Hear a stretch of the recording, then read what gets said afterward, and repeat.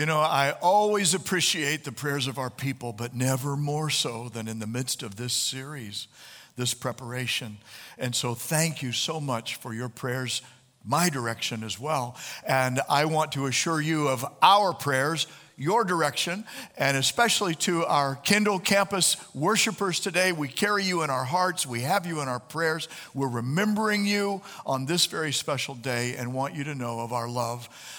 We also greet those that are gathering with us for the very first time, as well as those that consider this their home. And we are asking God to visit us in a special way today. His promise that we hear throughout Scripture is, if my people who are called by my name will humble themselves and pray and seek my face and turn from their wicked ways, then I will hear from heaven, forgive their sins, and heal their land. We pray for a season of healing upon our land, upon our world, upon your life, your family, your future. May God stir us to pay attention to him today in that way. We pray in his name, amen. Now, in the United States, this weekend has two significant celebrations. One is Valentine's Day, and today, this Sunday, is considered Super Bowl Sunday. Now, at first blush, today's message may seem strange on such a week of major competition with a field of conflict mashed up with the true drama of love. And yet that is what Revelation chapter 12 and 14 also feature. A mashup of a major field of conflict with a true drama of love. Our text today from the Apocalypse, that's the first word in the Greek text of the Revelation, and it simply means an unveiling. We're having the curtain pulled open for us about some things from God's point of view for the last days on this earth. And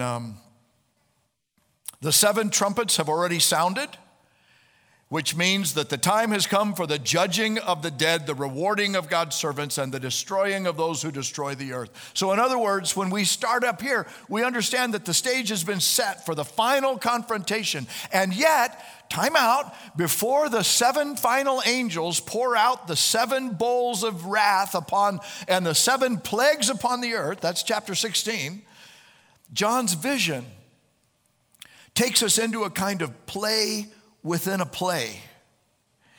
And it's the longest interlude in the entire vision of the Revelation, but it's an invitation to us to see behind the curtain of this life, and to rise above sea level, what we can see with our naked eyes, and perceive a larger reality that is at work behind the hostilities that are experienced in this world. You know the song, We Didn't Start the Fire? You know that song? We didn't start the fire, but it was always burning since the world's been turning. We didn't start the fire, no, but we didn't like it and we tried to fight it. John's vision, this vision right now, is taking us into the cosmic realm of spiritual truth and inviting us to see the origins of the fire. Where did it start? This conflict between God and Satan, between good and evil, and the mystery and the source of sin and suffering in this world. The key actors in the pageant are the woman, the dragon, the male child, and the two beasts. And once again, remember, this is apocalyptic literature. That means that it is painted in strokes that feel like you're walking through an art gallery of Salvador Dali features, with just surrounded by these images. And yet today, Matthew Wessel is giving voice. My friend, I invited him to do this so that I could likewise hear as well. And so I'm going to invite you to stand with us together as we give our full attention to hearing the vision that God told John to write for our blessing.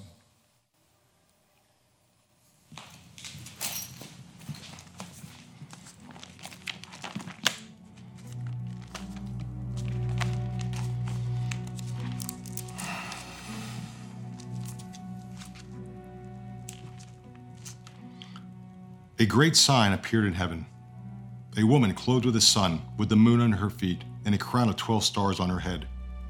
She was pregnant and cried out in pain as she was about to give birth. Then another sign appeared in heaven. An enormous red dragon with 7 heads and 10 horns and 7 crowns on its heads. Its tail swept a third of the stars out of the sky and flung them to the earth. The dragon stood in front of the woman who was about to give birth, so that it might devour her child the moment he was born. She gave birth to a son, a male child, who will rule all the nations with an iron scepter. And her child was snatched up to God and to his throne. The woman fled into the wilderness to a place prepared for her by God, where she might be taken care of for 1,260 days. Then war broke out in heaven. Michael and his angels fought against the dragon, and the dragon and his angels fought back. But he was not strong enough, and they lost their place in heaven. The great dragon was hurled down, that ancient serpent, called the devil, or Satan, who leads the whole world astray. He was hurled to the earth, and his angels with him. Then I heard a loud voice in heaven say, "Now have come the salvation and the power and the kingdom of our God, and the authority of his Messiah. For the accuser of our brothers and sisters, who accuses them before our God day and night, has been hurled down. They triumphed over him by the blood of the Lamb and by the word of their testimony. They did not love their lives so much as to shrink from death. Therefore rejoice, you heavens, and you who dwell in them. But woe to the earth and the sea, because the devil has gone down to you. He is filled with fury, because he knows that his time is short." When the dragon saw that he had been hurled to the earth, he pursued the woman who had given birth to the male child.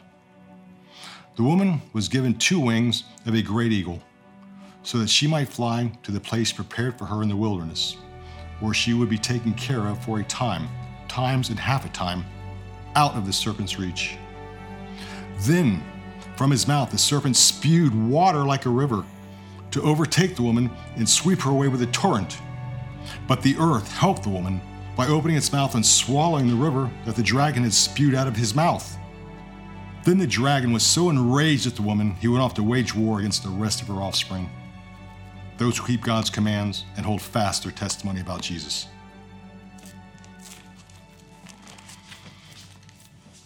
Please be seated. Though crazy and strange to us, this story would have had a familiar ring to it at the time of writing. The plot line was found in stories that were told in ancient Persia, Babylonia, Greece, and Egyptian culture. And yet John sees in this vision the fulfillment of multinational longings for a deliverer that would come, the longings that were met in the male child that was born as Messiah through Israel. It's a cosmic love story of the coming and the overcoming of Jesus Christ in his victory and his ascent to God's throne. The woman is the messianic community, receiver of God's fidelity, of God's faithful covenant love in Israel, and then in those that would come from Israel. The dragon, ultimately personified in Mary, Jesus' mother, the mother of Messiah. The dragon is Satan, cast down from heaven, taking 1/3 of the angels with him. The dragon is at war in heaven, at war on earth, at war with the woman's offspring. I believe this shows us the origin of anti-Semitism that we've seen so horrifically demonstrated throughout human history. This is my personal belief. I believe racism is demonic at its root. So if you want to conquer racism, it's going to take more than secularism to do it. The dragon is at war. And the dragon is at war with the woman's offspring. The woman, the community of faith through Israel, and now her offspring, the new Israel, the church, which at the time, the people of faith in Christ are under severe persecution in the first century. And then, as I've already mentioned, we see that that is another sign of the end of time as that intensity continues to grow. The deceiver misleads the nations into believing that Christians are dangerous, deluded, duped, destructive. And just as Jesus has told his earliest followers, in this world you will have tribulation. Paul also mentioned in his epistles to Timothy, he said, everyone who seeks to live a godly life will suffer persecution. And then we see this growing into a great tribulation, a time of profound spiritual warfare and tremendous physical hardship. So we see these images working and grinding at that, and yet we're also shown that the devil is on a leash. And that God is actually using the devil's rebellion to grow his people into overcomers in the midst of this battle. So hold that thought and see these realities. Satan is not the opposite of God. Satan is the opposite of Michael, the archangel. Satan is not omnipotent. He doesn't have all power. He's not omniscient. He doesn't know what's going on in the whole world. And he is not omnipresent. He is not everywhere at the same time. He is limited and he is overcome. We see this in the story. Overcome in the cosmics. He is overcome on the cross. We've already seen that in this story. And he is overcome in the end. But that doesn't mean the battle isn't raging and full of fury. The word devil means accuser. The word Satan means adversary.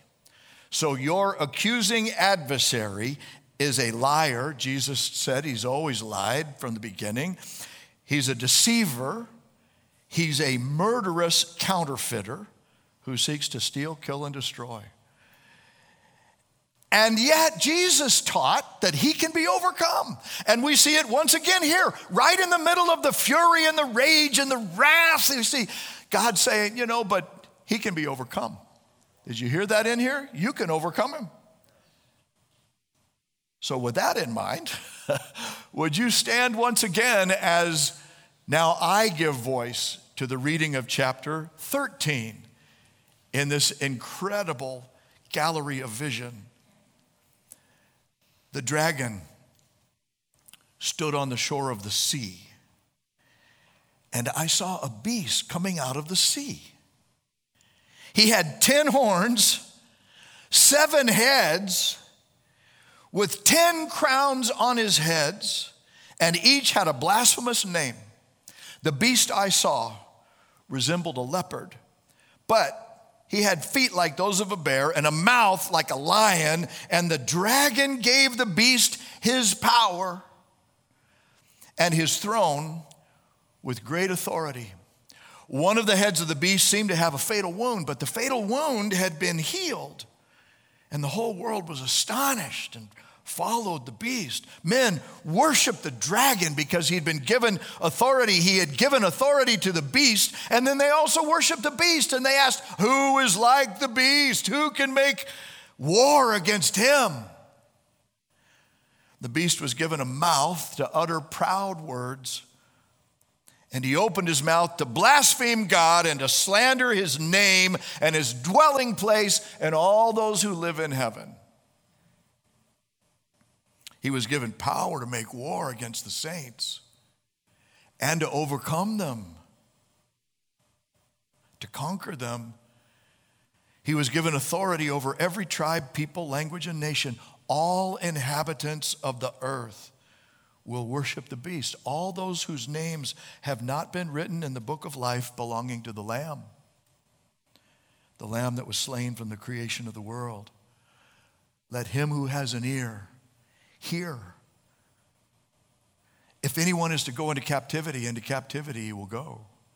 If anyone is to be killed with the sword he will be killed. This calls for patient endurance and faithfulness on the part of the saints.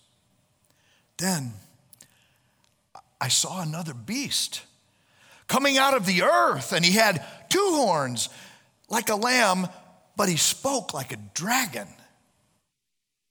He exercised all the authority of the first beast on his behalf, and then made the earth and its inhabitants worship the first beast, whose fatal wound had been healed.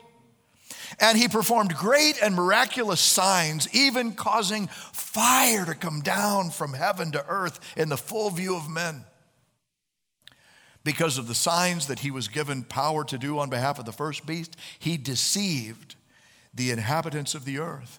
And he ordered them to set up an image in honor of the beast, who was wounded by the sword and yet lived.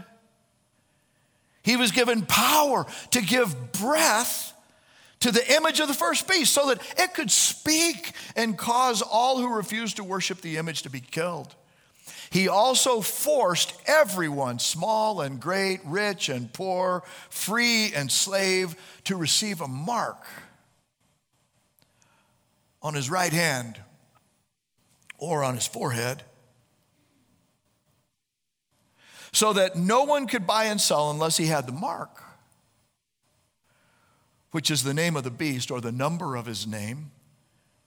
This calls for wisdom, for it is a man's number. His number is 666. Would you be seated? Man, what is this? Are you wondering while you're hearing these things and imagining these things and wanting to say, wait, could I sit and look at that myself? What did that really say? Now, for the sake of time, my comments have to be limited, but I want to point you to a helpful biblical resource for those of you who would like to do a little drill down study into this. And I know there are many viewpoints available on this. I told you that there were basically 7 when we began the study.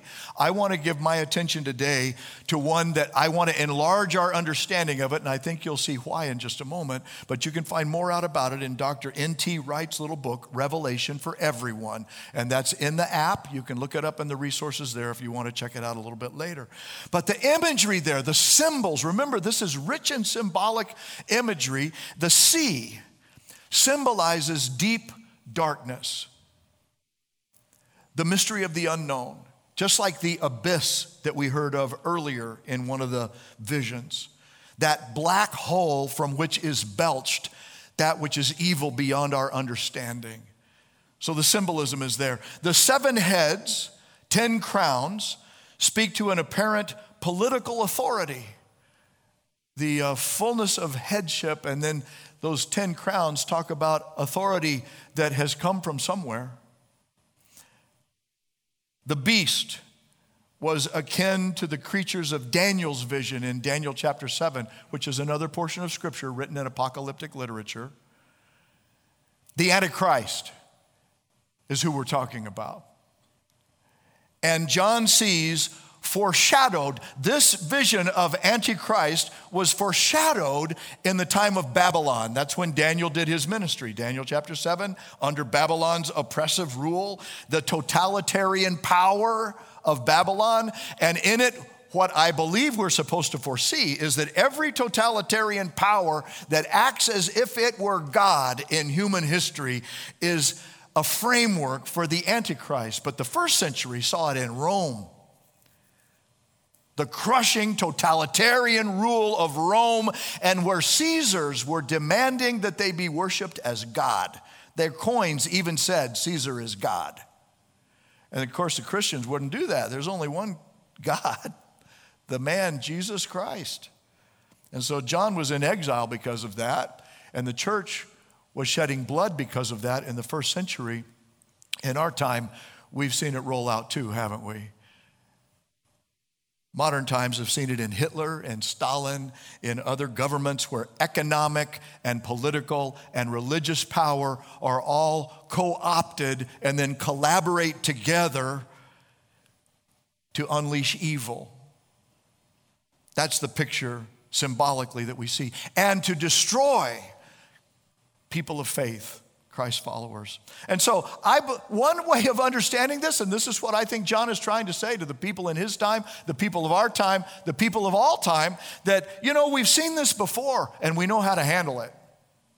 Looks a lot like Babylon when Daniel was there with his buddies. And they were trying to crush every vestige of faith present. And he says, we know how to handle this.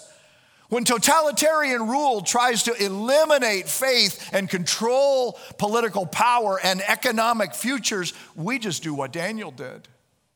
We stay true like Daniel did. The beast from the sea, the Antichrist, the beast from the earth, then is his propaganda minister, his false prophet. He's the one who knows how to tickle the ears and gather the crowds. And together with the dragon, they form an unholy counterfeit trinity. Did you see this?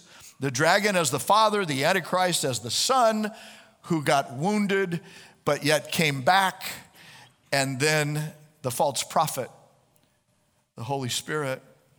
And they staged this kind of counterfeit resurrection. I read about it 3 times. The one who looked like he was dead but then survived. And then remember, he took a blow to the head, but then he survived, and then he went down, but he came back. It's a counterfeit resurrection.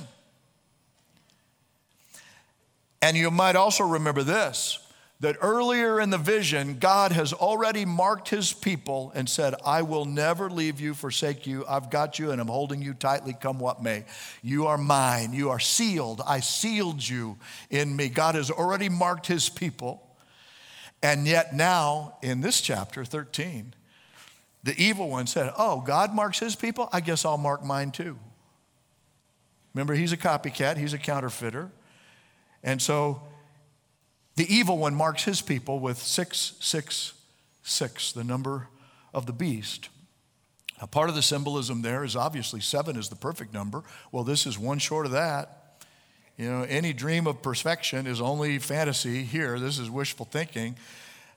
And now 1 short and 3 times over. So it's a mark of loyalty to the Antichrist that people receive either on their right hand or on their forehead in the vision in order to buy and sell. Now, you know what? I have been asked, is the COVID vaccine the mark of the beast? You know what I said? No. And maybe you've wondered that. It's gotten around, online.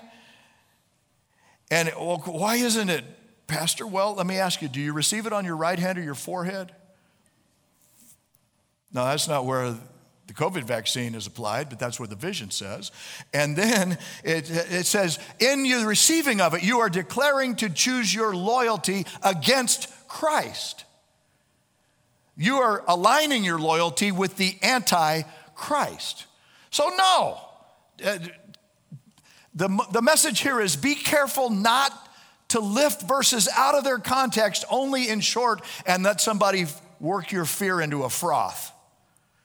Pay attention to what Scripture says and be careful not to take it out of context. But we also see here references to 2 periods of the tribulation. You've heard of the tribulation, 3.5-year portions, times, and half a time, and then 42 months or 1,260 days. All of these numbers are symbolic. Typically, in apocalyptic literature, they're all symbolism that we're supposed to reading the symbols. Some take them as literal time periods. There is a viewpoint that believes this is calendar year dates of the last 7 years of life on earth. Maybe that's how you view them, but I want to just remind you, wherever you choose to land, that numbers are typically symbolic, and either way, that we're supposed to understand because in their context, I believe we're supposed to understand that the abuses and deceptions of the unholy Trinity that is counterfeiting God's work, though intense, have a limited shelf life. They're only like a 3.5-year period. And there's a hard stop. It won't go on twice that. Which brings us to chapter 14. You ready to look at another one of these vision gallery paintings? Then let's stand together and listen with your sanctified imagination open, and let's invite the Holy Spirit just to help us, period. Help us. Then I looked, and there before me was the Lamb, standing on Mount Zion, and with him 144,000 who had his name and his Father's name written on their foreheads. And I heard a sound from heaven like the roar of rushing waters and like a loud peal of thunder.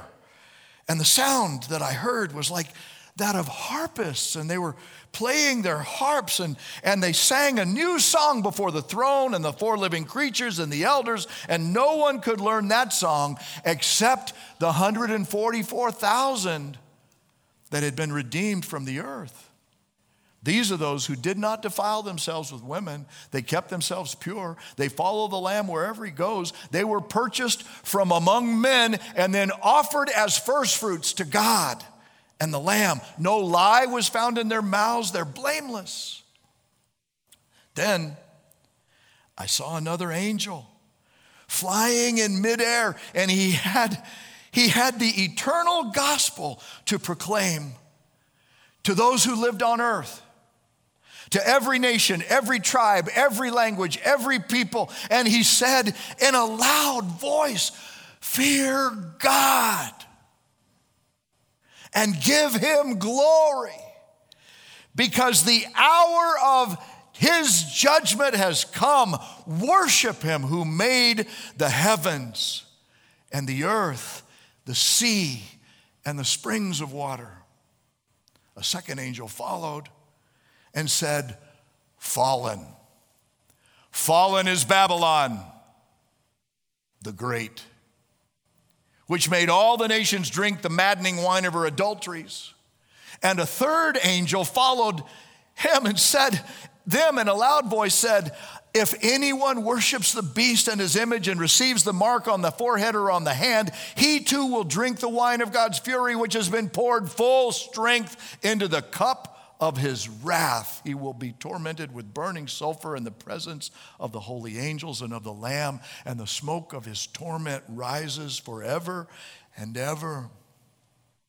There is no rest, day or night, for those who worship the beast in his image, for anyone who receives the mark of his name." This calls for patient endurance on the part of the saints who obey God's commandments and remain faithful to Jesus. Then I heard a loud voice from heaven say, "Write, blessed are the dead who die in the Lord from now on. Yes, says the Spirit, they will rest from their labor, for their deeds will follow them." And I looked, and there before me was a white cloud, and seated on the cloud was one like a son of man with a crown of gold on his head and a sharp sickle in his hand. And then another angel came out of the temple and called in a loud voice to him who was sitting on the cloud, "Take your sickle and reap, because the time to reap has come, for the harvest of the earth is ripe." So he who was seated on the cloud swung his sickle over the earth, and the earth was harvested. And another angel came out of the temple in heaven, and he said, he too had a sharp sickle. And still another angel who had charge of the fire came to the altar and called out in a loud voice to him who had the sharp sickle, "Take your sharp sickle and gather the clusters of grapes from the earth's vine, because its grapes are ripe." And the angel swung his sickle on the earth, gathered its grapes, and then threw them into the great winepress of God's wrath. They were trampled in the winepress outside the city, and blood flowed out of the press, rising as high as the horse's bridle for a distance of 1,600 stadia. Be seated. Is this wild? I mean, you're just finding yourself like, what? What? What? Wait, back up. What? What is this? What's going on, right? And that last image, man, that's an image. One extremely conservative dispensationalist interpreter says, surely that's hyperbole. That means that for somebody who wants to take images as literal as possible, he's saying, no, this is symbol. Symbol, a river of blood 4 feet deep and 180 miles long. He says that's hyperbole, means extreme exaggeration for sake of punch. For like, what? Wake up. What just hit me? The vision interlude ends. This last vision is a scene of worship around the Lamb. Once again, we've been in worship around the Lamb before in the story, remember? But now we're around Mount Zion, and now this time 144,000 sealed by the Lord are all there, representing, as we've learned before, the complete number of the redeemed. 12 times 12 tribes of Israel, 12 disciples of Christ, Israel, New Israel, all the redeemed community gathered together, seated with the Lord, standing. The Lord is there, but they're standing with the Lord on Mount Zion, which is like ground zero for God's revelation on earth, Jerusalem. And in this scene of worship, they're not only standing with the Lord, they're singing to the Lord. And it's a new song that they've learned because of the spiritual adversity and the physical challenge that they've come through. Chapter 13, as we've already mentioned, is really a chapter of counterfeits. The liar, the deceiver, has been doing a lot of play acting in that chapter. A false trinity, a false resurrection, a false series of miracles that make people go, whoa, look at that. Nobody like the beast. Counterfeits. But we get into chapter 14, guess what? This is a real deal. There's the real Lord right there. The Lamb, standing with his real warriors in the Spirit, those who have disciplined themselves to stay focused on him in the midst of this weirdness and this crazy battle that's going on. Real warrior followers that are faithful to Christ and first fruits to God, being presented as an act of worship, bringing themselves as their tithe that day. But even as they enter their rest in this vision, it says that God's real justice continues to roll out as the final harvest begins. And 3 angels announce that. First angel says, now the gospel is going out everywhere to everybody, all nations, tribes. Secondly, the second angel says, and Babylon, the world system that is in rebellion apart from God, is going down. It's had its day and now time's up. And so we're reminded that though you can gain the whole world, you can lose your own soul. This is the evil marked by the unholy Trinity. And then the separation of people is coming soon. The lambs are the sheep from the goats, the wheat from the chaff. The beast's people will go into torment. The Lord's people will go into blessing. And we're going to pick that up next time we're together in chapter 15. But here I got 3 takeaways for those who would grow to be overcomers. Because in the midst of the chapter and at the end of the chapters, here's what we see. God's desire is for his people to become overcomers. Right there. And here they are, real quick. Shun false worship and instead worship Jesus. That's what we see happening. Live for Jesus. Verse 11 in chapter 12, it says they overcame him, meaning the devil, by the blood of the Lamb, the word of their testimony, and they didn't love their lives so much as to shrink from death. Let me unpack that real quickly for a moment. The blood of the Lamb means that you are covered by his forgiving grace from Christ on the cross for all of your sins, past, present, and future. And the evil one who wants to slander you and shame you and keep you captive to those old tapes and those old memories and those old behaviors loses his power because of the blood of the Lamb. That's how we overcome. The goal is overcome in the middle of the battle.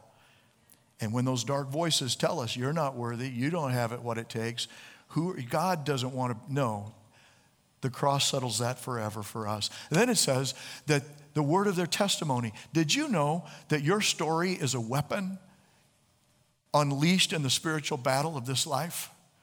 That the Holy Spirit calling you to Christ and coming alive in your life, you're being filled with His Spirit and living your story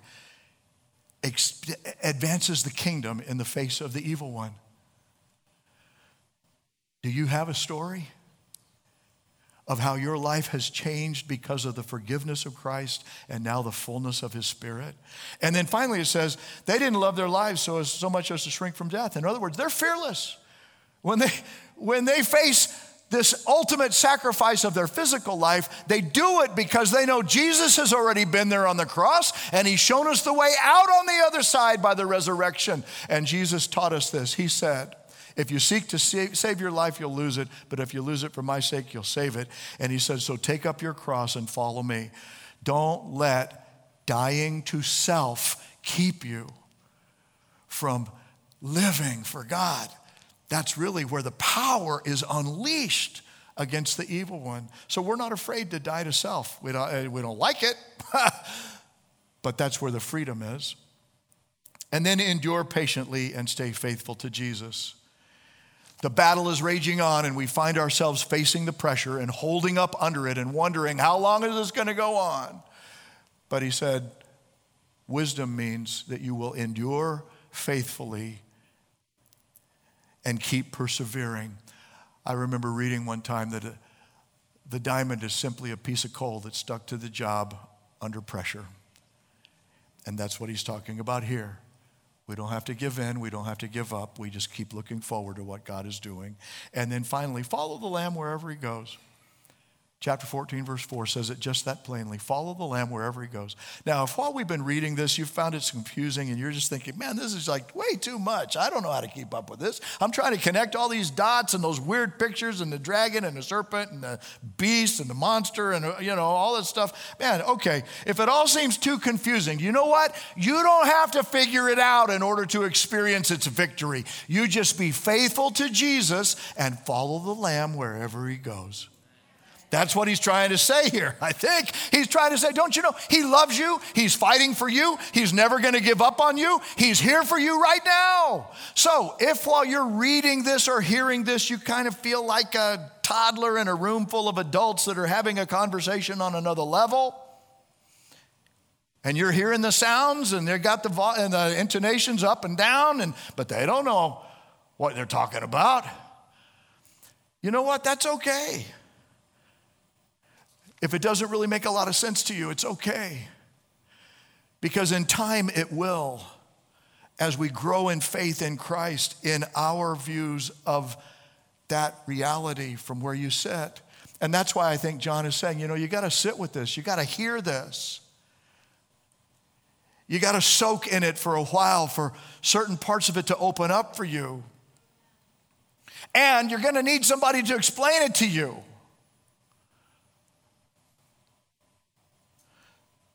And understanding will grow over time as we take the journey together. So let me commend you for hanging in there through the reading and saying, what? Wait, how? Why? Lord, are you trying to say something to me? I want to hear you if you are. That's part of what this is. Now, somebody, you may be wondering, why didn't I tell you to watch out for 666? I don't know if you're wondering about that. Let me just tell you right now, okay? Watch out for 666. Some interpreters just make that the whole big deal over this. I'm saying don't be put off by that, not hearing me say that. Some people think it's going to be a literal mark. Other people think that it is a symbol of living under the world system. that says, I get my identity, I get my security, I get everything, my economic future, my political understanding, and my spiritual reality all comes because I'm wearing the beast's mark, not a physical mark, but I'm living under the values of that kingdom apart from God. And here's what Jesus said, you can gain the whole world and lose your own soul. You know what's more important than avoiding the mark of the beast? It's bearing the mark of the Lamb. And we heard that here. We heard it multiple times. So what I want to say, what does it look like to bear the mark of the Lamb? It means that your sins are forgiven in Christ, past, present, and future, that you have been washed by his forgiving grace. You have been connected to his story by the presence of his Spirit. You're trusting his word to guide you in truth. You have a testimony, the word of your testimony. Do you have a testimony? Of my life used to be like this, but I met Jesus and now I'm just like this. And then he said, you're following the Lamb wherever he leads. Don't get distracted by the counterfeits. There are tons of them and they're going to increase. Just focus on Christ, and the main thing is to keep the main thing the main thing. And the main thing is the Lamb of God who is standing high over Zion, who is lifted over Jerusalem. And when he's lifted up, says, I will draw all to me. In a postmodern world where everybody's making their own truth and secularism likes to play God these days, how are we supposed to get through? Well, we do it just like Daniel did. You stay true. You shun false worship and worship Christ. You endure patiently, trusting God to be up to something bigger. And then you stay true to the Lord and follow the Lamb wherever he goes. Would you pray with me? And sister, brother, what is it that the Spirit has said to you today? Because that's where he wants you to lean in. Lord, I'm listening. Would you speak more clearly? Would you speak a little louder? Would you help me see what my next step is? But let's start by offering this prayer of thanksgiving. Thank you, Lord, that all of my sins are forgiven, past, present, and future in Jesus Christ. I don't understand that, but I sure appreciate it. And thank you that there is power in the word of my testimony, that the story you are writing in my life has life change in it in the midst of a world that is going down, that my story can still be a part of how to go through and how to rise up. Help me to live fully in the story you're writing in my life. And thank you, Lord, that to love you is to learn how to escape simply self-preservation, and that in dying to self, I can live in your victory. Teach me to be an overcomer. Perhaps, friend, this is the day you know that something deep is supposed to happen between you and God. And you've been religious, but Jesus wants to invite you into a relationship today. If you would like to take that step of faith, here's a prayer you might join me in offering. Lord Jesus, thank you for dying on the cross for my sins. I am turning from my way to go your way right now. And I receive your Spirit into my life. Make me the person you want me to be, and help me as I take steps to follow you. Thank you for hearing my prayer and answering it as I ask it in your name. Our heads are still bowed just for a moment, but if you prayed that prayer with me and would let me ask God's blessing upon your next steps of faith, I'm going to ask you simply to slip your hand up for a moment and hold it so that I can see. If you're joining us online, then please let us know in the chat so that we can pray with you and for you right now. And Kendall Campus, where our eyes and hearts are with you and on you, and asking God's Spirit to call us forward to him. Lord, we thank you for every person who by uplifted hand, thank you. I see you in the back to my right, all the way back in the back of the room. For every person, Lord, in the middle here, who by uplifted hand is saying, my heart is open and I'm listening and responding. May they sense and know the joy and peace of your presence in them as you have answered their prayer. Let them know that you are their Savior now and forever as we make it in your name. Amen.